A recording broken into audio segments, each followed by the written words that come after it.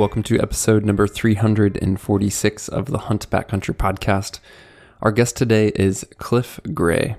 He is an experienced outfitter and guide, mostly operating in Colorado for elk, deer, and other species. Cliff has some great information out there on YouTube and some videos that I stumbled across and thought he would be a great guy to get on this podcast because I feel like he has a great way of simplifying a lot of information out there and making it very digestible yet helpful for guys. And so I wanted to spend some time talking with Cliff about elk hunting in particular and the experience that he has as a guide and outfitter, what he sees hunters do that help success or hinder success. We talk a bit about his time as a guide and outfitter, but really dive more into elk hunting tactics, mistakes made, etc. We spend quite a bit of time talking about why the 5 to 10% of the guys who are consistently successful have that success. So if you're not in that group, if you are a struggling public land do-it-yourself elk hunter, Cliff helps simplify some of the things that you should really focus on. And I know that that's going to help you out in this episode. As always, guys, we really appreciate you tuning in. If you're enjoying the show, it would help us tremendously if you could leave a rating or review in whatever podcast app that you're using, or just share the show with a friend directly. If you want to get in contact with us, you can send an email to podcast@exomountaingear.com, or you can ask us a question for a show by looking for a link in the show description that says, leave us a message. Right now, though, let's get into this conversation with Cliff Gray.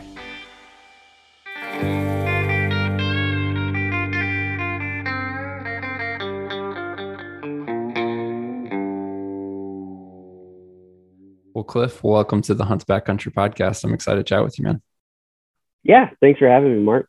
Yeah, dude. I didn't even tell you the backstory, Cliff, but I think I first ran into your stuff years and years and years ago when I was going on my first elk hunt in the Flat Tops area. And I was just doing like research on the Flat Tops and elk hunting. And I came across, I think what at the time was your guide and outfitting business. And then kind of forgot about that. And then here recently, I was doing some looking for like a resource to send to a friend who's going on his first bear hunt. And so I was, answering questions and things like that. And your video on skinning a bear popped up on YouTube, and I sent it to him. And then I started clicking around your YouTube and saw some of your content and even recent stuff. I was like, man, you're doing a lot, and a lot of like, I always feel like there's a balance on providing good information, yet not overwhelming people. And I think that you do that well. So kudos to you on that, man. Yeah, thanks, man. I'll be honest with you. Like my content creation has been, it's been volatile over the years, mainly related to how busy I was with, the guiding and outfitting business. So there was like, there's like, even that business that, I was in for basically the last 10 years of my life, it would jump, right? Like I'd have I always had kind of my status quo, like mule deer and elk stuff in Colorado. And then I always like, added things to it. And sometimes I was real busy, sometimes I wasn't. And then when I wasn't busy, I tried to do content mainly, really for hunters that were, using those service businesses. But then I'd go a year without making anything. And then during the pandemic, I didn't have anything to do. So I made a bunch of videos. It's kind of like, it's all over the place. But nowadays I kind of made a fairly large transition in life. So I've been trying to get, pretty consistent about it if I can. Yeah. Cool, man. So yeah, I guess to back up for folks who haven't seen your videos, your content, I'd love to even go back to your guide and outfitting days, but give us kind of like a super high level look at what you've been up to in the hunting world for, I think, decades at this point, but just kind of that big picture introduction. Yeah. So the majority of like my professional career in the hunting world was my outfitting business in the Flat Tops. And so that was a horse-based business. I actually lived up there adjacent to the Flat Tops. I don't know, Mark, how familiar you are. You might even have gone by our place, but I lived up there, when I had little bitty kiddos. And I got that business was essentially non-existent. It had had a bunch of historical permitting for, 50, 60 years or so, or something like that. But it had kind of deteriorated. So I made a, I guess, a life project of getting that back going. And it was, mostly horseback, horse and mule packing stuff. If guys are familiar with, just kind of the wilderness outfitting model, it was like very much the epitome of that. So mostly horseback hunts. And then as the years passed, I tried to expand it. I started doing a fair amount of goat and sheep guiding around the state in different ways. And then before COVID, I was spending, my springs, 3 to 4 weeks in the spring. I was taking guys up to British Columbia and doing the spring bear hunt deal. So I expanded that way. For a couple seasons, I did, aoudad hunts in the winter, which was fun. I had a couple of leases and a couple of ranches I worked with there. So I've kind of done a bunch of different things, but the core of like my business was really the wilderness stuff. And I grew up in a family that did that. When I was a kid, my dad was an outfitter, same deal, horse and mule based guy. And then, I guess there was I never, to be honest, when I was a young guy, I never really thought I'd come back to this world, the ranching or outfitting world. And then just in kind of a ragtag set of circumstances, I ended up back in the Eagle Valley and ended up buying those permits and growing that business. Does that kind of give you an idea, Mark? Yeah, super helpful.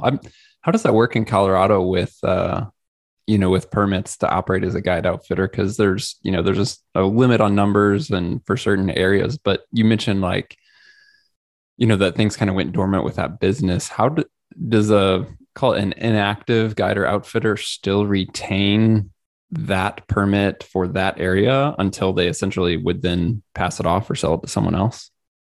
Yeah. So we this could be like a 12-hour conversation, Mark. we would like bore everyone to death unless they were, intimately interested. But I'll give you the short and sweet, because I do think it's helpful for guys to understand that, dude, my years of operating in the wilderness, honestly, a bunch of my guides were public land guys that I ran into and were in the area all the time.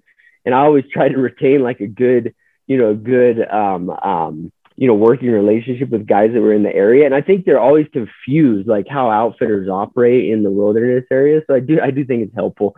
But one of the challenges with it, Mark, is even though, all the outfitting on national forests and wilderness areas are just kind of a subset of the federal forest, really, when you think about it. They're all managed by a federal agency, right? The U.S. Forest Service. But there's regional offices, and those regional offices are actually separated by the forest.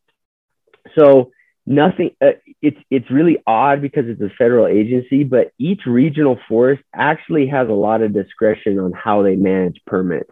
And a lot of that's reflective of, what the big recreation opportunities are in that forest. So like if you take the forest that I primarily operated in during my life, a lot of the outfitting and how it was managed has to do with how the ski resorts were managed, because we have 2 or 3 of the biggest ski resorts on earth here. You know what I mean? So they they dominate how that permitting process goes.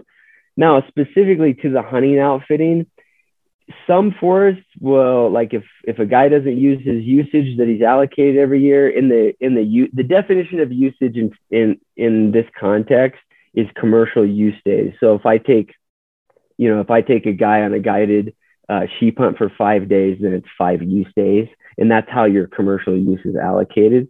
And it used to be like a use it or lose it type of deal, and then with some discretion, because obviously things happen with tags and wildfires and stuff like that, so they could use their discretion. Really what I've seen is like the permits I bought, they had been cut like a ton, like they had been cut over the years as they weren't used. but it's like a slow process. They don't just wipe guys out and like reallocate them generally, but it just varies on what forest you're in. The thing is, you know, too, and there's probably people listening to this that are interested in the business, and you know, I have my own opinions about a lot of different aspects of it. But outfitting on national forest and wilderness areas, the reality is now, at least my opinion is, there's a fairly captive feel to it within the forest, within the United States Forest Service, in the sense that they don't really want to expand that, right? I think part of that is because there's a lot more usage of the forest in non-hunting ways. And then there's tons of guys like you, Mark. I know you guys do a bunch of backpack hunting. There's guys that have resources, that have their own pack animals and all of that. So there's just more usage in the areas where outfitters really used to kind of be the only service provider. So it in most places it's fairly restrictive now in terms of reallocating use, you know, new use, that sort of thing. Does that give you a feel for it?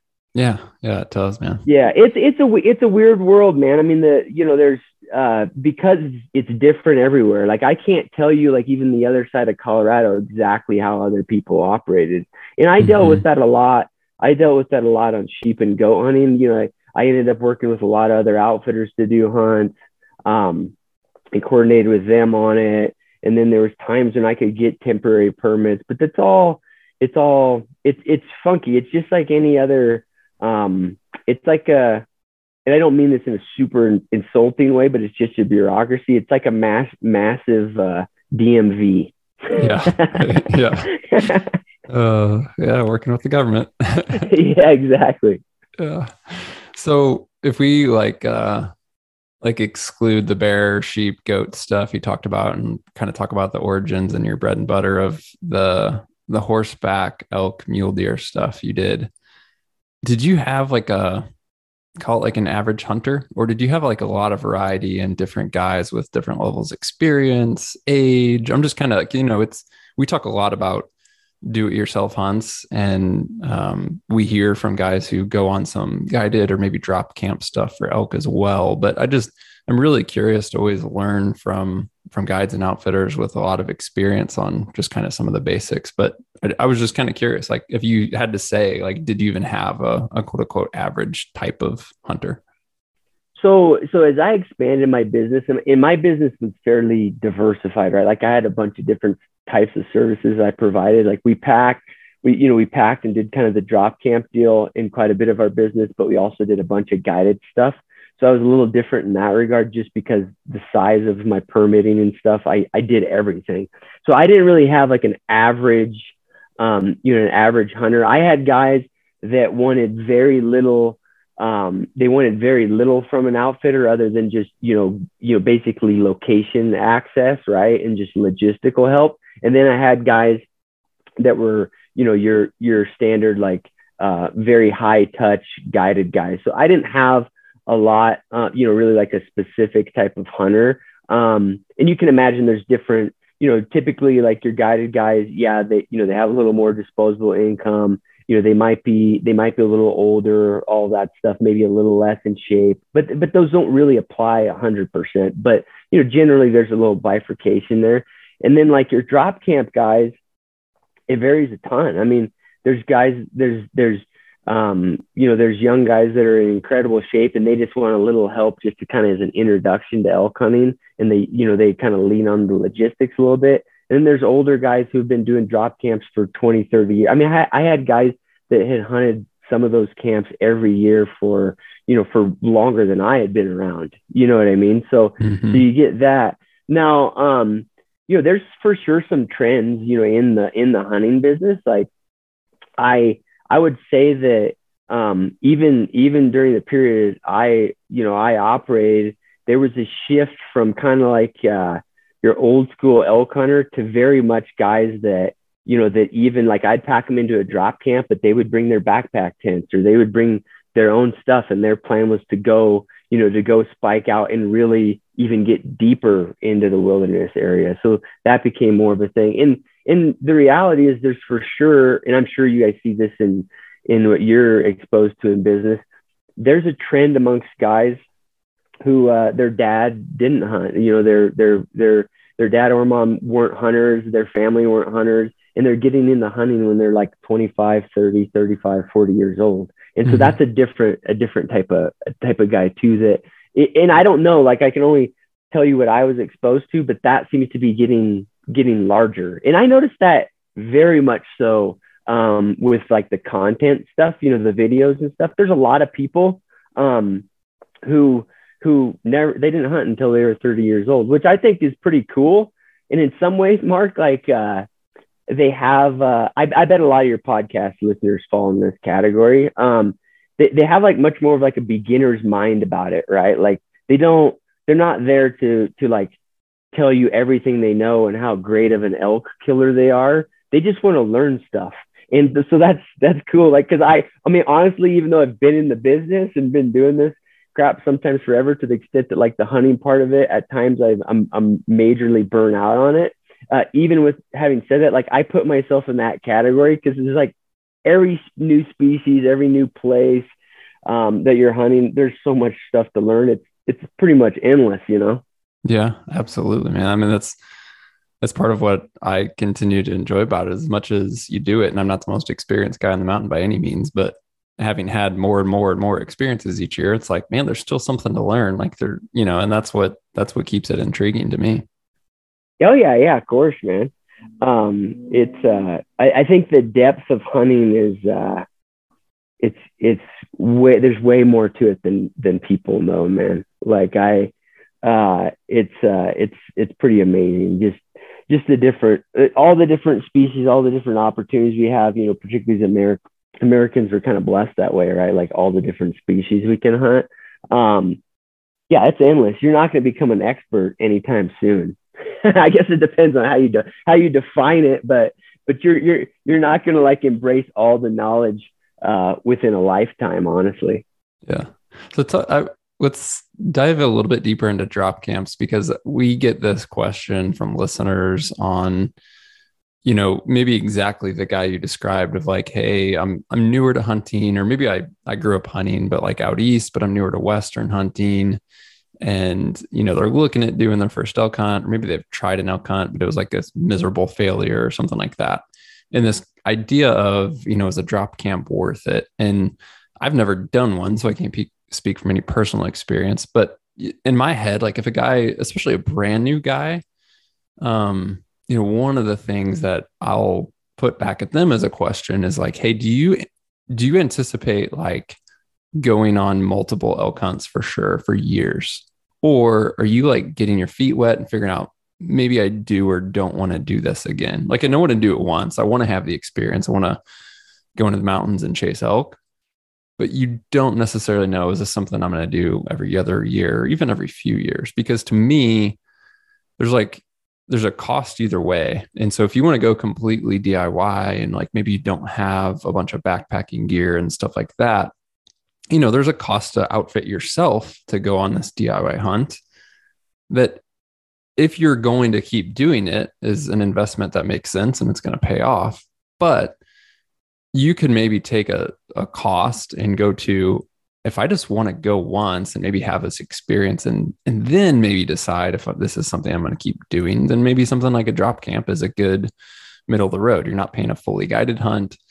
But you're not completely on your own. You can kind of get into an area that hopefully has some elk, etc. So that's the way I think about it. But again, my experience is none and my perspective is limited. So for guys who are in that situation, they're newer, they're debating, is a drop camp worth it? Like what are, in your opinion, some of the pros and the cons of going to drop camp versus being completely green and going on your own?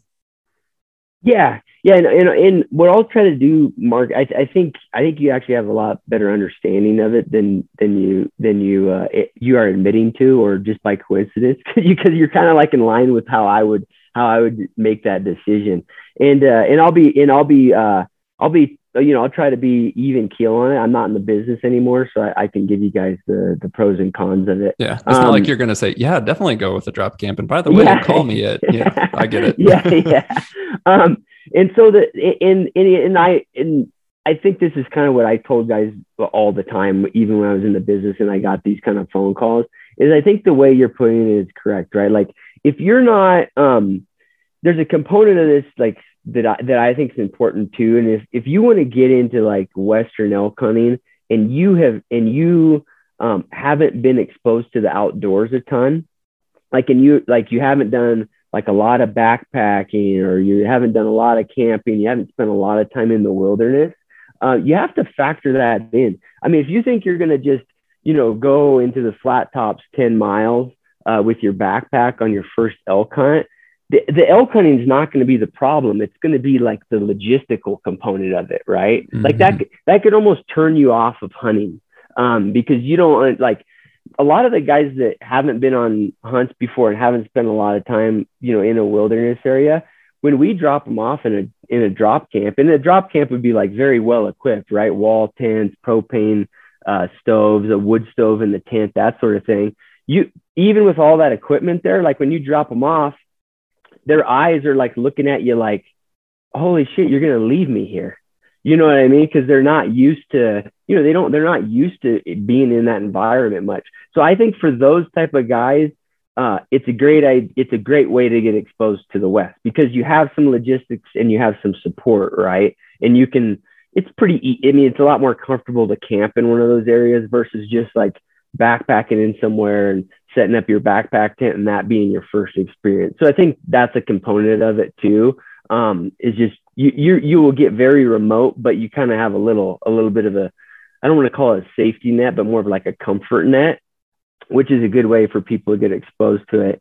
I'm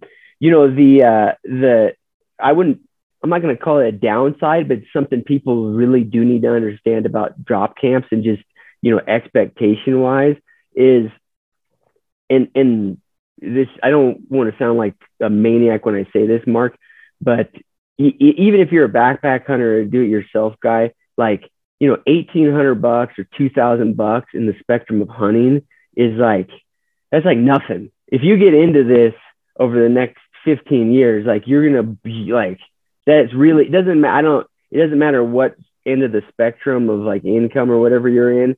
If you're going to get into hunting, $2,000 is nothing, right? So like $2,000 in a drop camp, don't expect to get camped in somewhere or packed in somewhere and you to be in like the world's honey hole, in an over-the-counter area. You open up the wall of the door of the wall tent and there's 10 bulls bugling around the camp. Like, it could happen.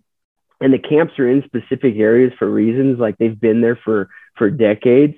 But you got to understand that like, it doesn't mean you're paying for logistics, and that, from the outfitter and then getting packed in. You might have to go look for elk pretty damn hard, particularly in these over-the-counter areas. So I'm not saying that's a con, but I think it's like an expectation that guys have to understand, right? Particularly if it's your first hunt, that whole dynamic still applies, right? Like, a small percentage of my drop camp guys, and it was mostly the repeat guys, were massively more successful than the other guys. So that's still going to apply to you if you're new to hunting. Now, I think you hit on something like on perfect point though, Mark. A drop camp, if you're a guy who's real comfortable in the mountains, you got kind of like your basic kind of woodsmanship up to par or whatever, and you're just like, you're adding on hunting as like another endeavor. And you're a gear guy, you got some of the gear or whatever, or you just want to have your own stuff and you're like, I'm going to take this serious. I don't think there's anything wrong with like not considering it as an option. Just go for it. I don't know. I mean, you guys are in the backpack business, so you'd know better, Mark, but I think 60, 70% of the backpack hunters, they end up, in the depth of it for 5 years, 8 years, a decade of backpack hunting. Most of them just winged it from the beginning. And they're basically, by their nature, if you stay on those type of hunts, you're a masochist. So like generally, like, you just winging it and getting into the depths of it and grinding it out. That's how a lot of those guys operate. So I think you got to be honest with you, like, what you're, where you're coming from in terms of background and like, and how serious you're going to take the endeavor from the get-go. Does that answer your question? Yeah, super helpful, man. Yeah, super helpful. Yeah, it's funny when you just said that at the end, it made me think of, so I'm originally from Missouri and grew up hunting a bit here, whitetail, turkey, etc. But obviously mountains and elk and all that was newer to me. But I did have backpacking experience and just a general somewhat of outdoors knowledge. And so when I jumped in, it was completely on my own. Didn't know anybody from home who did it. And it was just like, I'm going to go and give this a shot and figure it out because I want to. And I'm hard headed. And the first year on my very first elk hunt was in Colorado and completely got my butt kicked by weather and some other things like that. And this was a long time ago, but at the very end of my trip, I ran into a couple of guys who they were packing back into the wilderness, but because the day prior they had packed out an elk.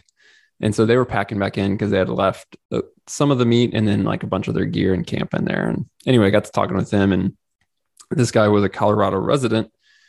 And I came to find out this was his first elk, and he had been hunting archery season every year. And this was his 7th year, and it was his first elk. And so to me, I was like a wake up call.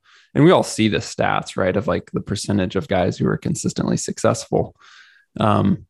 But I remember at that point in time, here I am at the end of a week-long hunt, my first time getting my butt kicked, having like pretty much zero taste of even close to success. But still, I like ran into the guy. I was like, I want to do that. Like, even if it takes 7 years, like I'm going to make this happen. It almost made me, not mad in a way, but like, I'm going to defy the odds type thing. But you're right. Like that has to kind of be your mindset. Like you have to commit to it if you're going to really go at it on your own, and then fully realize and be humble enough to go, I don't know what I'm doing, so I'm just going to have to figure this out along the way.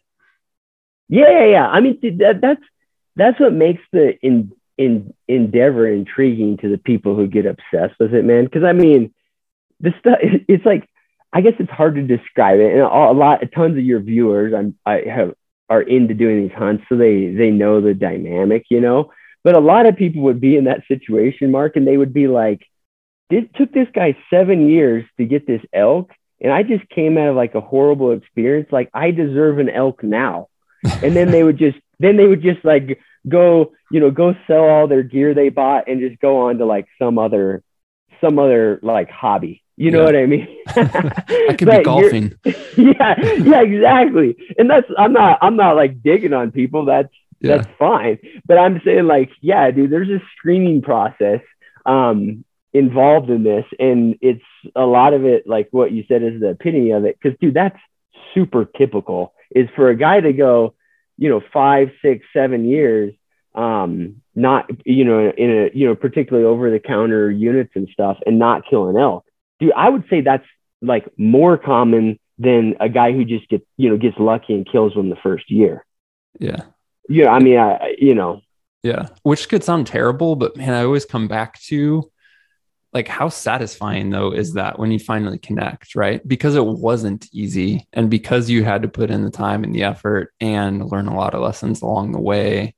Obviously, sure, we would all like to go out and kill an elk every year and find success, but I think at the end of the day, you have to find a lot of value out of the pursuit and not out of the end result. And if you can do that and find value in the pursuit and the personal challenge and what you learn, only about elk, but also about yourself along the way, then it's like, it's still satisfying even when you don't fill that tag every year. Yeah, for sure. I mean, in some ways, Mark, like I almost, this is going to sound weird, but I almost feel sad for guys that go out and, they go into an over-counter unit and they kill a bull with their bow on the second day. I almost feel bad for them, because now most likely spend like 5, 6, 7 years just trying to replicate that. Mm-hmm. Yep. You know what I mean? Like, yep. They almost like, now they got like a taste for it. And now they're like, now they're like hooked into it, with the fact that they don't even realize like, oh, like most likely there's another 4 or 5 years of no success. Yeah. And there's exceptions to this stuff. I mean, there's just people, I guess, they're just born naturally good at things. I'm sure they exist, and they get in good areas and that sort of stuff. But generally, it's a very time consuming thing. And what's crazy about it, Mark, is maybe you felt this way, man. There's a ton of pressure around guys and gals that do this. It's usually bow hunters, right? Just because more of them are backpack hunters and more of them are hunting these type of situations. There's like a social pressure around them, right? Because each year when they go home to their wife and kids or their friends, non-hunters are like, dude, you didn't kill one again? Yep. You were gone for 10 days. Yep, dude. I definitely felt that way. I mean, the first trip was a train wreck and I had zero expectations and, whatever. There wasn't like a lot of pressure there. And then the year after, me and the buddy that I was hunting with were able to get one. And then we, it was like, all right, cool. Like, we'll just go do that every time now. Like, we had success and we'll go do success. And so the year following, when we didn't get one, it was tough. But then I started to feel that pressure, as you said, of like coming home and not so much from like my family, like my wife or whatever, but, friends and stuff like that, or, aunts and uncles who would ask you like, oh, you went to Colorado again, right? And they just have zero, especially because of coming back to the Midwest and them having zero idea what it's like to chase elk in the mountains with a bow. It was just like, yeah, I didn't get one. Had a great trip. Didn't get one. I got tired of telling that conversation. Yeah. It's always going to be a difficult one, right? When they don't have the perspective. Dude, it's weird, Mark, because like a archery backpack hunt in a Colorado over-the-counter unit in the wilderness or whatever, and it applies to a lot of other states too. I'm just not as familiar with them. Like, people don't realize, like, it's like one of the last, a guy out there who's listening to this podcast or whatever, he's on the internet, he's never gone hunting before. He can literally just buy a tag and go do this adventure. And people don't understand like how big of a real adventure it is. Like, it's not like a lot of other things. It's not like going on a whitewater rafting trip, right? Like where there's a lot of controlled, like people look at that and they're like, oh, well, that's a similar adventure. No, that's like, there's a lot of like controlled variables around that trip. When you just like get your backpack and drive to Colorado and start marching into the wilderness, like, it's a real adventure. And I don't think people get that, Yeah. It's so cool. So we've talked about, this long struggle to success that often happens. And as you said, some guys also have a natural ability and are consistent. Some guys flat out get lucky on day 2 of their first hunt. But if guys want to become more consistent, maybe fill their first tag or start filling tags more consistently, one of the videos that was on your channel, I'd love to dive into these points, but you basically are highlighting like, hey, that 5% of the guys who have success more consistently than not, here are some things that they do and that contribute to that type of repeat success.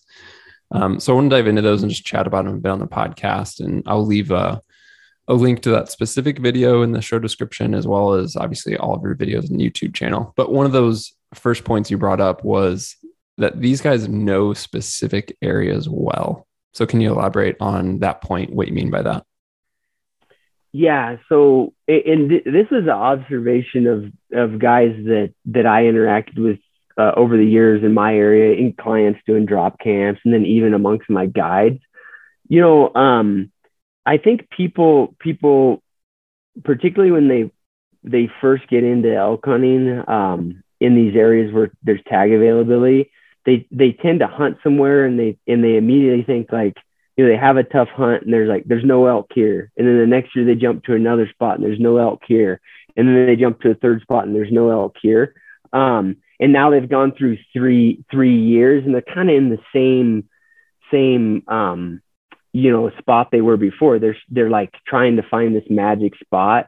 And the reality is, in these areas where there's tag availability, there's obviously, there's marginal differences in the quality of elk in these different areas, but you have to be rational and look at it that there's game management going on in these areas that's literally the identical plan, right? So, the over-the-counter units in the San Juans, which is very far away from the flat tops, those guys are managing those elk almost exactly like they're managing the elk in the flat tops wilderness, right? So, and the tag availability reflects that.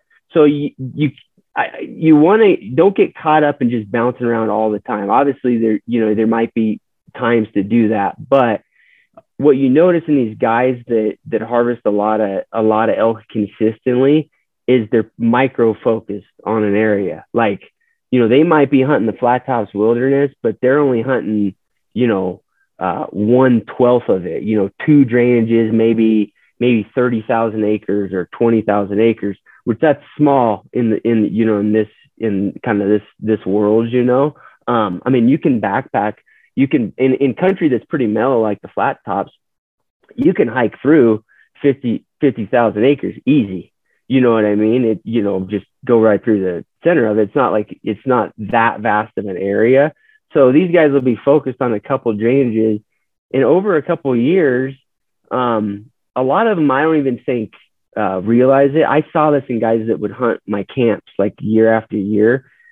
They don't even realize all the knowledge that is like permeating their brain and becomes like natural to them, right? Like if you hunt 2 or 3 drainages and you see elk in a specific area, generally like you've seen them there before. And you kind of know, like, even if they showed up that day, which a lot of times in this over-the-counter stuff, these elk get the crap hunted out of them.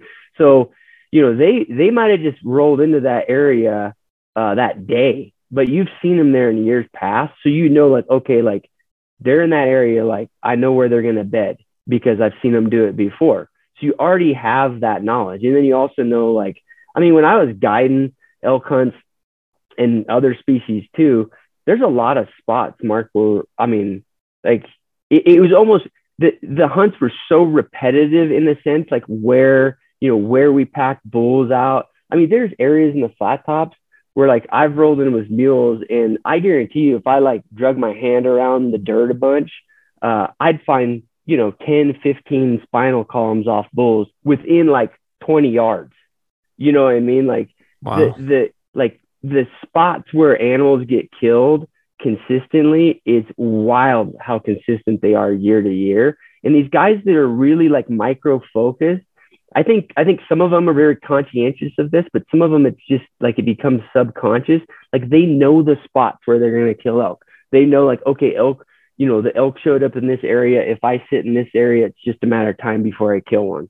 Those like those real basic things. They have a huge advantage over other guys.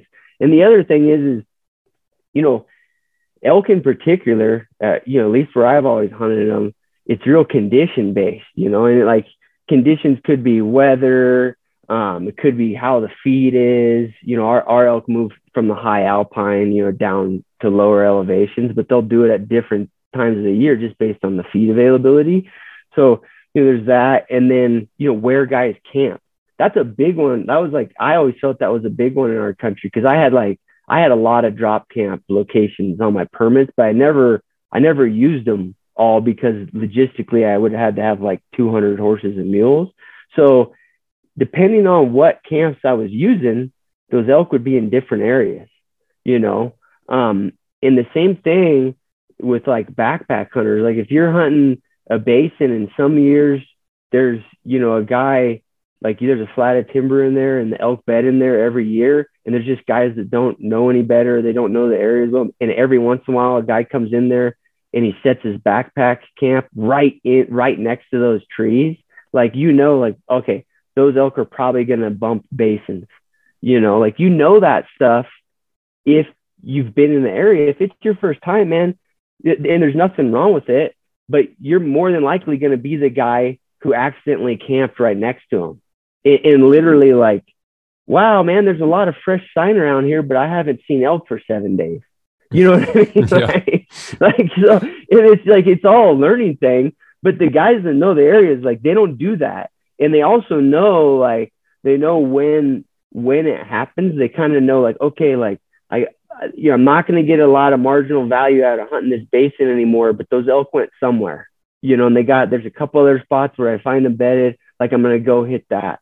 I had guides, and particularly guys that when they're armed with horses, they can travel. I mean, I had a couple of guides that were like, and one of them in particular, he grew up in the area, and he was a straight up assassin because of this, Mark. I mean, you could have these cold spells, man, where nobody was seeing. I mean, I could have 20 hunters up in the mountains and nobody was seeing elk, and this guy would grind one up and kill one with his hunter because he knew like a set of set of spots where these elk were going to be. If they weren't here, check this. Let's check this. Do. So there's a lot of value in that if you know an area.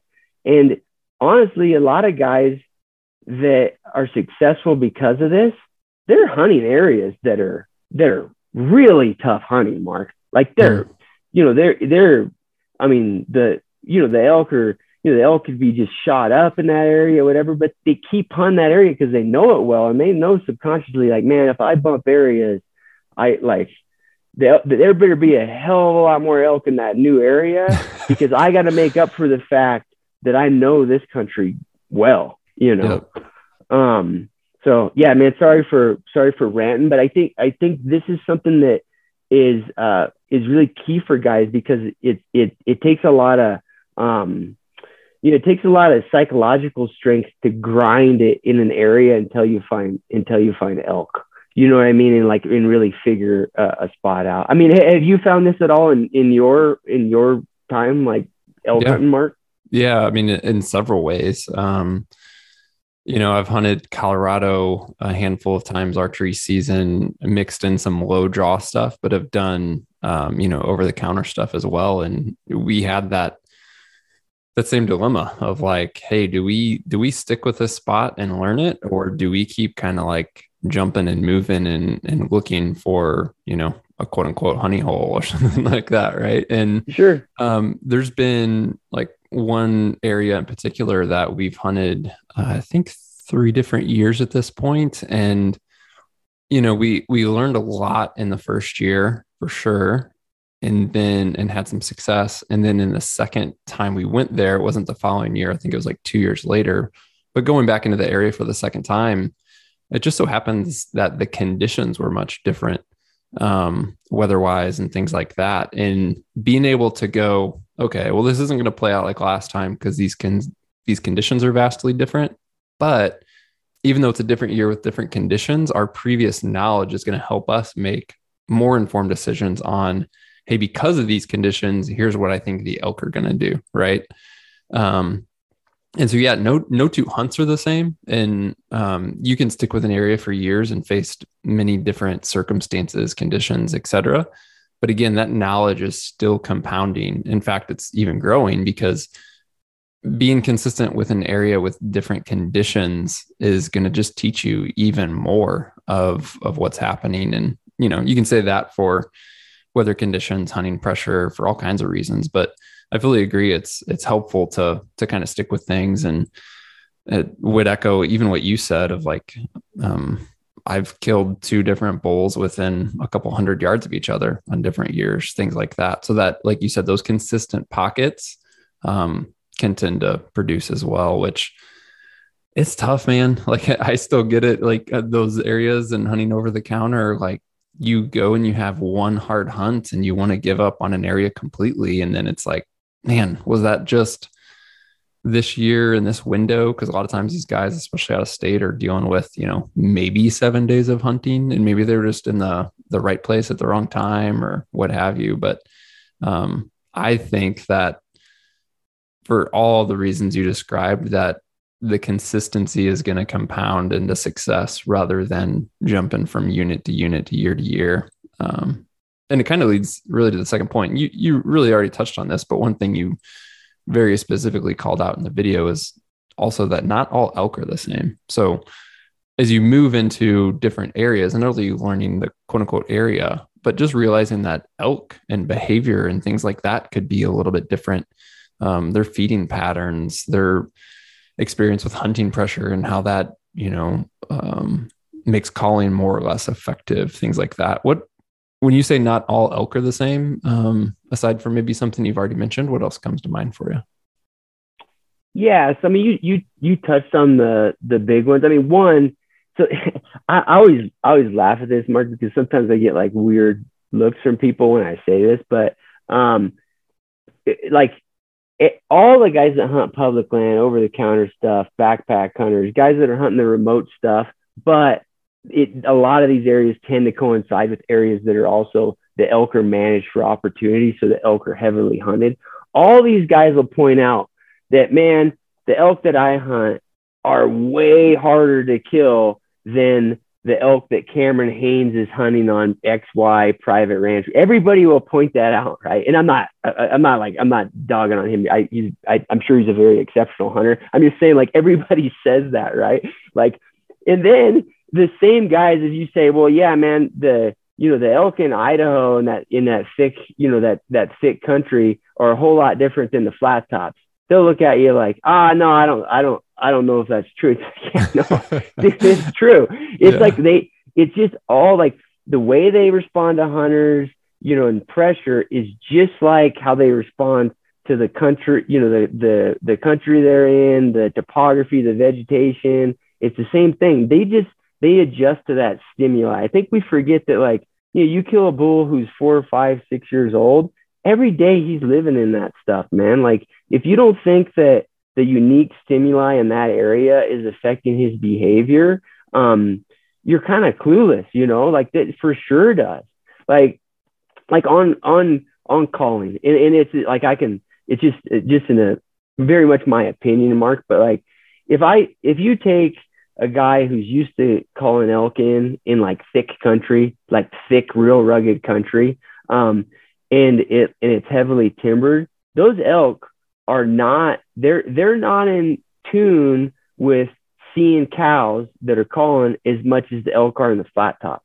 Like, if you get a bull bugling in the flat tops from, whatever, 1,000 yards away or something, and then you're gonna try to get close to him and you're gonna call as you get closer to him, good luck, because that bull is scanning that open country and he's going to pin your ass before you even know, before you're even like remotely close.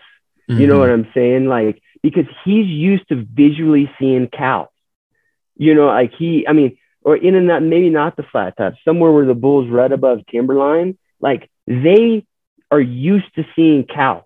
Like, if you go in the one finger of timber and start walking along that finger of timber, and every once in a while you call them, like, you don't think he's going to be suspicious of the fact that this weird one cow is like walking into like one stringer of timber close to him. That girl's like, crazy. Yeah, like he's used to seeing elk. Like when if he hears cow calls, he hears what resembles a bull with other cows. Like, yeah, he might have a little leeway, but he's visually in tune with seeing other elk. That I personally think that that's different in other areas where it's thick, man. Like, just by nature, a lot of the times they all are going to be able to pinpoint you with where you're calling from, or where they're going to be able to pinpoint where a cow is. Like, they know the country, and I think their sense of hearing is like, we can't even imagine how much better it is, because I know I've called and then moved and then looked back where I was calling from, and there'll be a bull standing like within feet of the tree I was next to. So they're good at that. But what I'm saying is, in like thicker country, they're used to not seeing cows until the cows are like right up on top of them, or they're used to not engaging with a bull until the bull's within 100 yards of them, because the country's thick, and he's got to come up out of a canyon or whatever. But if you're up in like the alpine of the flat tops, where meadows are 500 acres, and you're coming from 1,000 yards, and it's an issue, because that bull's not used to that.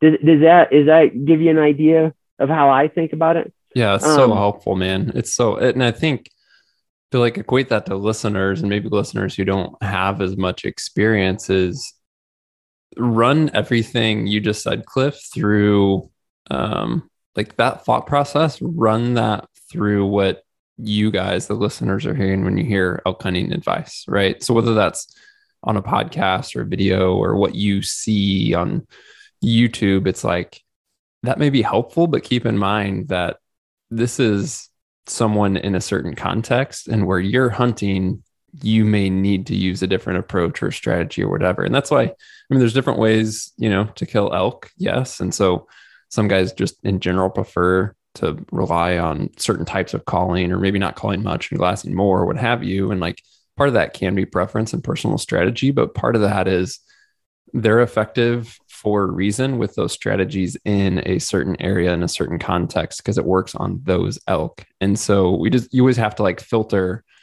your elk hunting advice, your elk hunting knowledge, your elk hunting approach as best as you can to the area that you'll be hunting, which again goes back to consistency in the area is going to help you figure out what works in that area. Yeah. And for sure, I think that like, I think when you're looking at advice and stuff, and I try to put it in this context, like, you got to think about where they're applying that knowledge. Because I mean, let's be honest, Mark. Like guys that like people ask for advice, or they're making DVDs, or they got a call business or whatever. Like these guys, they're not making stuff up. Like what they do works. You know what I mean? But it may apply more to the elk that they're hunting. You know what I mean? And I think yeah, you nailed it, man. Like just if you realize that all these populations are different, even more basic stuff, man. Like there's areas, even in the flat tops, right? Like there's sections of the flat tops where the elk move in and out of private land a lot. And there's some areas where they're very dependent on the feed, all year long. Like even in archery season, there'll be bulls moving with cows off of alfalfa fields, back and forth. Like not necessarily out of a official flat tops wilderness, but like the greater area that everybody calls the flat tops. Like those elk are very dependent on private land, the way they feed, the way they pattern. And then 5 miles as the crow flies, there'll be another group of elk that private land, like they're never on private land. You know what I mean? Like even in January, they're not utilizing private land. So even those elk are going to you're going to hunt them differently, Another point from that video, and again, this is all points to develop consistency and kind of get in that consistent, smaller percentage of hunters that have success, is you talked about no personal distractions and tuned in logistics. These are things like we've talked about on the podcast, but I still think it's kind of the importance of it gets underestimated. But what did you mean in those areas of no personal distractions and tuned in logistics? Yeah, this is one that like nobody really thinks about all that much. And so I can tell you, like in the hunting season for the last 10 years of being in the business, I was like the antithesis of this because I always had hunts going on, right? So like in terms of my, I always had like commercial hunting going on. It was like how I made a living and fed my family. So in terms of if I went on a hunt, which I did over the years, my effectiveness was way down because of this, because I always needed access to my inReach. I needed to coordinate with employees, like that sort of stuff. It was always a part of my day to day. And so admittedly, like my effectiveness went way down because I have all this stuff that's, sucking up just my life energy to deal with. I'm worried about it. Actually affects people won't admit to this, but if your wife expects you to call every day, an hour after dark, and you've got like you're gonna have to like sprint down this basin and get up the other side, and you're gonna have a shot right before dark on a bull, and then you're not gonna get home till 2 a.m. if you kill it. If you feel like your wife's gonna be stressed, scared, whatever, because you don't call her, I don't care what you say, it's gonna affect how you deal with that situation. And I'm not saying that's bad, but you have to realize that it is a factor. I know it is because I've seen tons of clients like this that it affects everything you do, and what you portray is like something you're going to take on during the day. The fact that you feel like there's this stress at home with employees, your business, your wife, kids, whatever, it does affect your decision process. I think big time. Like we way underestimate that. And I'm not, if it's important to you to communicate with your family, like it always was for me, I think that's good, but you need to make sure, like, let's take that example. And there's tons of examples, but like if my wife's used to hearing from me at night, like make it clear to her, like, look, if you don't hear from me, on the inReach or whatever, it's probably good. Like, it's probably good. We probably harvested an elk. Don't worry about it. Right. Like I'll hit you in the morning or whatever. You have to, those little things matter, Mark, or it screws with your mind, and it screws with your decision-making process. And the other thing is it's part of, I think personally, it's why guys hunt short a lot of the time. It's like they're so used to that stimuli and being connected to their business or family or whatever, that they get 4 days into a 7-day hunt, or they get 5 days into a 7-day hunt, and like the buildup of stress of not having like full-blown communication, it forces them to quit early. You know what I mean? Mm-hmm. So I think there's that part of that. And guys that are really consistent, hunting, elk that are hunted really hard, it's almost, I don't even know that I would call it a factor, Mark. I'd almost call it like a prerequisite. If the guys are consistent, this stuff does not play in. It doesn't mean they're like bad fathers or something like that, but like their family knows, like Jim Bob is hunting, and you're not going to, like, you might hear from him every few days, but if you don't hear from him the whole time, don't worry about it. You know what I mean? So there's for sure that's the case. So that's my thoughts. I mean, the other part of that, I think in that video I talked about, which is important. It's just more the logistical stuff. Like they know they're going to camp at this spot. They use certain hotels if they're doing road-based hunts. They rent a cabin from X rancher every year. All that stuff makes a big difference, man. Like they got the logistics figured out. That's not really part of the hunting. You know what I mean? That's all like a given, so they don't waste time and energy on that. Does that kind of answer that question for you? It does, man. Yeah. The logistics, like you said, are so important, because whether it's literally taking time or it's taking like mental energy to figure stuff out, of even, it's like, oh man, like we didn't plan well enough on how to get from here. Or, something we've talked about on the podcast a lot is like having, plan A, plan B, plan C, and like not being wishy-washy with that, but like knowing exactly that's what you're going to do. Like if you go into plan A, like this area, and it doesn't work out, don't think, okay, plan B is like somewhere over here on this other side of the unit, but I don't really recall how to get there without cell service, or I don't know exactly where I'm going to camp or how I'm going to access it. Like I'm just going to go over there and figure it out. And it's like, no, like have everything, like as much as possible before your hunt figured out. And in terms of logistics and like locations and access and all, that's just one example of logistics, but having all that stuff sorted and solidified beforehand just maximizes all the time, effort, and energy you can put into the hunt itself, for sure. Oh yeah. And I think it helps. I'm sure you've experienced this too. I've seen it in groups that were clients, and I've also like seen it amongst my own group of hunting buddies. Is if you don't have like that stuff figured out, the other thing is like you're trying to figure it out on the fly, and like you, Mark, will have one plan, one idea, and then I'll have a plan, and then we decide to compromise on it and do, not A or B plan, but C plan, even though A or B, was way better than plan C. That happens a lot with groups of guys. You've noticed that. If you don't have a plan, man, you generally compromise to the worst solution. Yeah, for sure.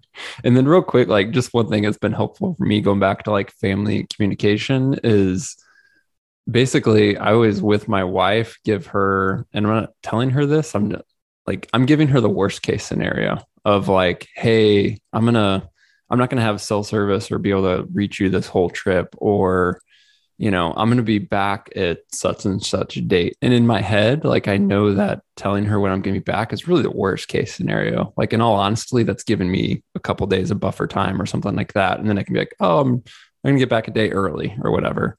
But if I feel like if you set up like the best case scenario with your family when you're away for a trip and then you can't do that, now you're back into this stressful situation. So I always kind of like build in a buffer of like communication and time and things like that, just so they have like a certain expectation. And then I can basically usually exceed that expectation without much stress, if that makes sense. Yeah, no, I think that makes sense, Mark. The other one that helps, man, is like if you have an inReach or whatever you use for communication, like most of those things have an SOS button. And just tell your family, like, hey, man, like I carry this thing with me. If it's a real problem, I'm gonna hit that button. And in my business, Mark, I've hit that button and it works. You know what I mean? Like we've had accidents and emergency situations where you hit that button and everybody's gonna know that something's up. So if you happen to be using one of those devices, I don't know if you do or whatever, but do a lot, yeah, nowadays, man, like they're fairly inexpensive. I don't see why anybody wouldn't. That right there can take a lot of the stress out of people's concern. Because I'm not trying to belittle it, Mark. Like, and I hope that's not how this is coming across. I get why people are worried about other people, but that helps a lot, right? Like I carry this thing all the time. If I get into serious trouble, I'll click the button. Mm-hmm.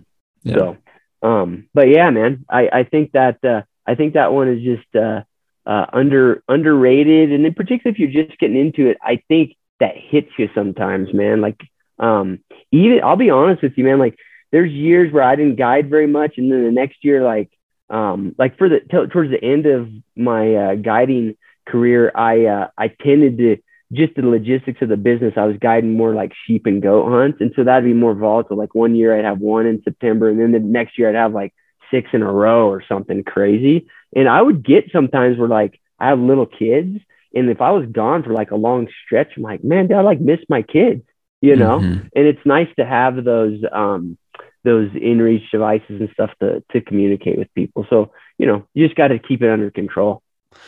Yeah, for me, it's I try and plan my hunts in the fall because usually I have several, and try to get some space between them and things like that. And of course, I'm not guiding, so I have that luxury of, it's like, okay, I'm gonna be gone for a week, but then I'm home for 2 or 3 and then gone again. But I even remember, when I first started taking out of state trips, like for longer durations, 10 days or whatever, I had young kids, and sometimes that communication is almost like a bad thing in a way. Cause I remember one trip I had, it was like probably day 5, and I got up on this real high point, real high ridge, and just happened to check and had cell service.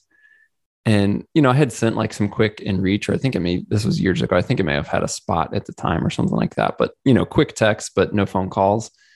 And I got service in this one spot on like day 5 and called and got to talk to my wife. And then I think my daughter was, a couple years old or something at the time, 3 years old. And she was like a wreck on the phone, like, Dad, I miss you so much. I was like, that was the worst thing I could have done in that moment, to be honest with you, is like actually call and talk to my wife and my 3-year-old daughter, because then it was like, I just want to go home. I got like 3 days left, but all I want to do now is go home. So it's almost like you got to balance things out with communication. Yeah. Sure. I think really, I guess the point is, Mark, is like, you got to put it in the context that it's a variable. So think about it and try to work it out with whoever, might be the source of stress or internal stress that you just create, also related to family or work or whatever. Just realize it's a thing, it does affect you. So yeah, but yeah, no, it's one that, though, I noticed a lot of it, like I said, like guys that are pretty proficient, they got it figured out. One of the ones you mentioned there, we've kind of touched on this a little bit in passing, but you just talked about embracing the moment. To you, why does that why does that matter toward, because when I hear embrace the moment, and this is something I tend to harp on and tell guys, it's like, even if you go and you don't have success, like I said earlier, it's like embrace the whole process and the challenge, and get out of the hunt meaning and value that's beyond the kill. But when you talk about embrace the moment, what does that tie to for you specifically with these guys who actually do have success, and why that matters towards their success? Yeah, so I use the term like kind of in two ways. One way, the intuitive way that you describe, Mark, is like a lot of these guys that are very successful, like they're enjoying the hunt for what it is, right? And particularly if you're around a lot of these guys that have hunted for years this way, and success in some ways they feel like a little more given to them or whatever, as long as they put the effort in, they're not really worried about killing something. As a matter of fact, like they start to like, they're the kind of guy you like sit on a ridge and they're glassing, but really they're just telling you stories about like, we killed a bull there one time, we killed one there. And like, they're embracing like that this is like this is the place they want their ashes. You know what I mean? Mm-hmm. And so like they embrace the moment that way. And so I think in some ways, they're able to keep at it, you know, more consistently and hunt to the end of all their hunts, because they're not stressed out about it and they just enjoy being in the field regardless of harvesting things or not. The other way I use that term is kind of like a different context, is they realize that, and this is hard to fathom when you're like, if you've gone 4 days, 5 days without seeing an elk, all these guys that consistently kill elk, they realize that it just takes one moment for that whole hunt to turn around. And I mean, I saw this like so many times. I mean, this is like the norm when you're guiding animals that are heavily hunted. You know, you grind for a couple days. I mean, if you grind for just 2 days and like it's hard hunting, and you're not seeing a whole lot of animals, and you kill an animal on the third day, like that's a really good hunt. But there's a lot of guys, you know, you get to the third day and you haven't seen an elk, like they're looking for the exit, you know, like they're tired and they feel like, man, like I've put in a lot of effort here, and this is very hard. Like, I don't know if there is an elk left on planet Earth. You know what I mean? and then like the next thing you know, like, you know, you glass a bull's beam up in the timber, like, and he's 200 yards from it. And it's like, hey, dude, get your gun and shoot him. You know, now all of a sudden, the hunt, all of a sudden, well, first of all, everybody forgets about like the first 3 days or 5 days or 6 days or whatever that sucked. They just think about how awesome of a hunt it was. But you have to realize that, to me, part of embracing the moment is that like any moment, this whole dynamic could change. And so you have to, if you keep that in mind, it'll drive you through a lot of like hunts that are pretty tough. And these guys that are consistent in areas that are hard, that, you know, are heavily pressured, that's the norm, man. Like, you're not going to get opportunities to kill something every day. You know, that's not how it works. So you have to be willing to enjoy everything while you're doing it. And then you have to realize that any moment can change the whole dynamic. And I always throw in there too, Mark, like the other thing is like, you may not just like, an elk might not walk out in the trail and just sacrifice himself to your hunt, but you might have some experience that is like unforgettable and you learn a ton from, or you're going to talk about forever. I mean, like my springtimes in British Columbia, I don't really talk about, X black bear that was killed or this 7-foot bear that was killed. Almost always the stories I talk about from there are like when a grizzly came into camp and, you know, stole a bear hide and a couple skulls or something. Like, those are the stuff I really talk about, you know? So those are the things that get me excited in a lot of ways. So at any moment, something like that could happen, you know? So I think it's important that we keep that in context. And in the end, that's it. It makes people way better hunters if they view these hunts that way. That's a great place to cap it, Cliff. And I could keep talking all day, but I don't want to suck up all your time. And in the show description, again, for listeners, I will link to your YouTube channel.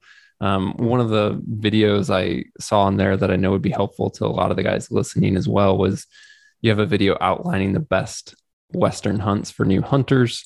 And these are opportunities that are pretty easy to come by, gain experience on, etc. So that's one in particular I'll include, but all of your other videos there as well. In addition to that, Cliff, is there any other, like a website or anything like that that you want to point folks to? So I have a new little website. It's called pursuitwithcliff.com. And I got a little newsletter there you can sign up for. And then, really the other way that I mainly communicate with people is Instagram. And my Instagram is Cliff, CLIFFGRY. But yeah, that's about it, man. I appreciate the conversation, Mark. I hope folks got some value out of it. Well, there you have it, guys. If you want to hear more from Cliff, I do highly recommend going over to his YouTube channel, which we have a link for in the show description, and also his website, which he just mentioned as well.